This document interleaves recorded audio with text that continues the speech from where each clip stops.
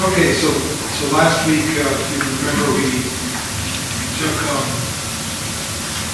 Israel and considered the different parts of a newborn baby's body and thought about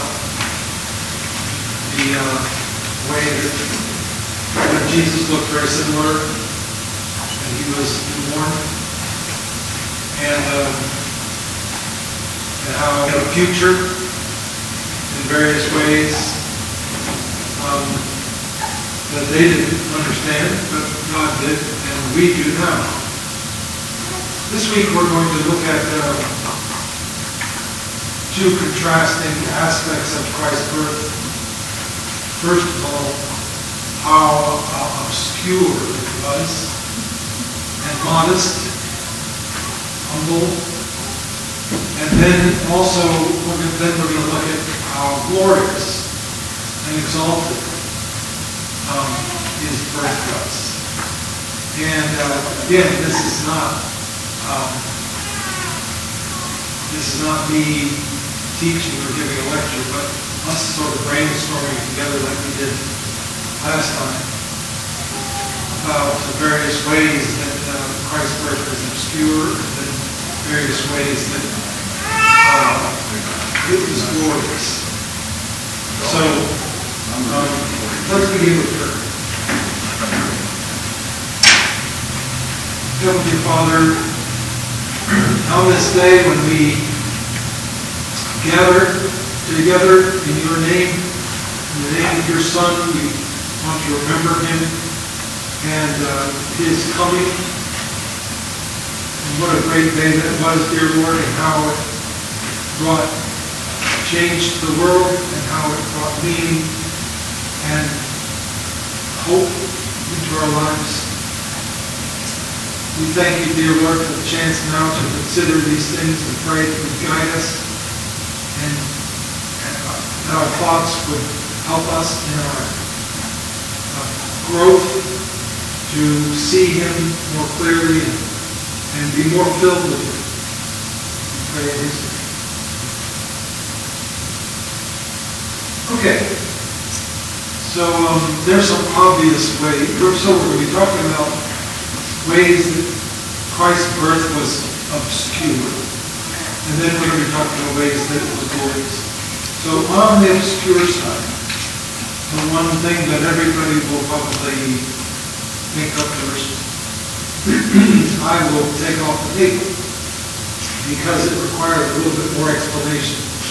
I don't know if you remember that when Ben Price was here a few years ago, he preached during Advent. He said that the traditional interpretation of what's going on with his birth may not be accurate. That is, that he was born in a cattle stall, like the song says. Once a royal David's city stood a lowly cattle shed where a mother laid a baby in a manger for his bed. Now, there was no room for them in the inn.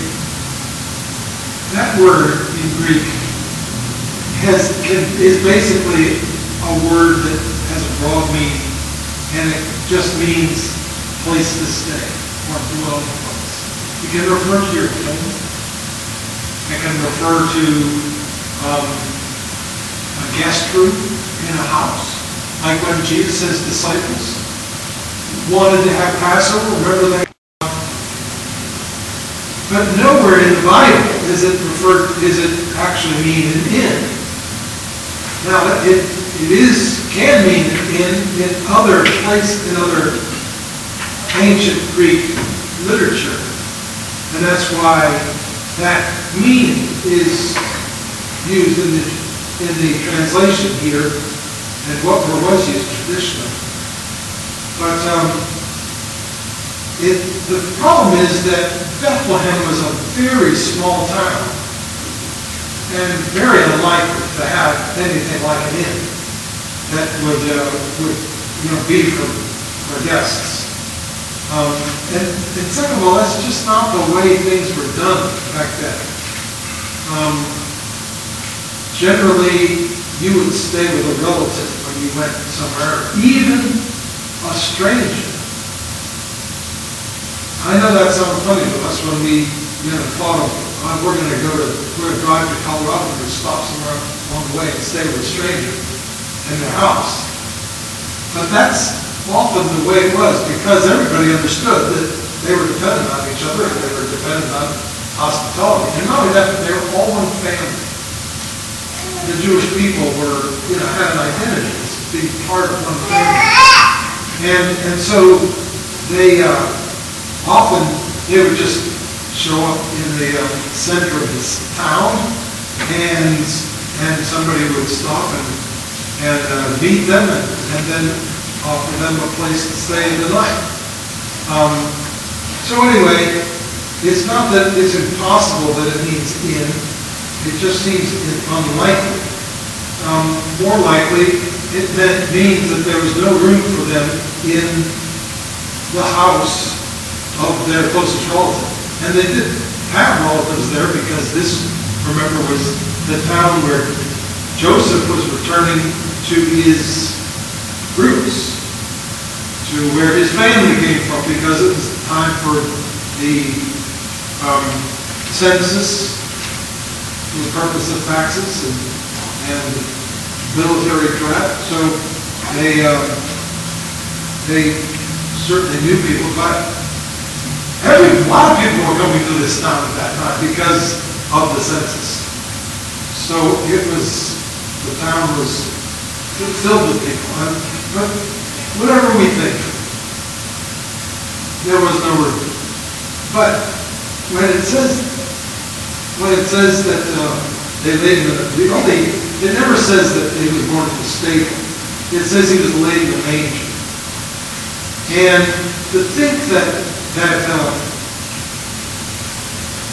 it's just an assumption that meant that it was a stable.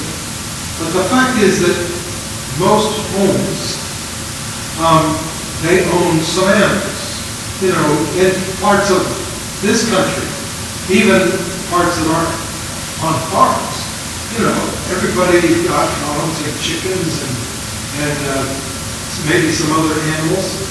And that's the way it was then.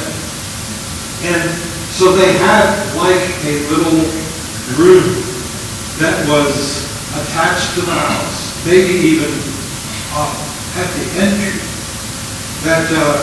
where these animals could be brought in cold, and where there would have been a manger for animals to feed. So it's likely that when it says Jesus, that there was no room for them, and that he was laid in a manger, that it was actually part of the house, that he was probably born in part of the house where, if you like the entryway or the part of the house where nobody stays because there wasn't room in the parts of the house that people did stay. And then he was laid in a manger because that was the closest thing they could find to where he could comfortably sleep. So, but that doesn't take away the obscurity and humiliation of that aspect of the birth, of course. I don't think. But anyway, so let's take that one off and begin to brainstorm about ways that Christ's birth was, besides born in the cattle stall, where Christ's birth was obscure and lowly and humble. Who can think of other things?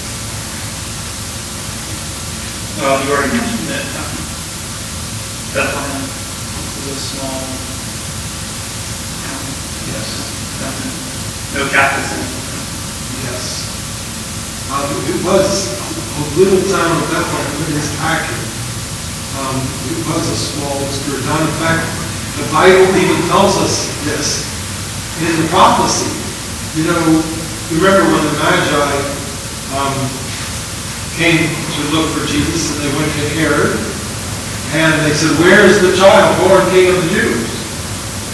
heretic, or what they're talking about. But he went to his Jewish Bible experts, and he said, "Where's the Messiah supposed to be born?" And they said, "In Bethlehem." Well, they knew that because of prophecy in the book of Micah, in chapter 5, verse 2, where it says, "But you, O Bethlehem Ephrathah, who are too little to be among the clans of Judah, from you shall come forth for me one who is to be ruler in Israel, whose coming forth is from of old, from ancient days."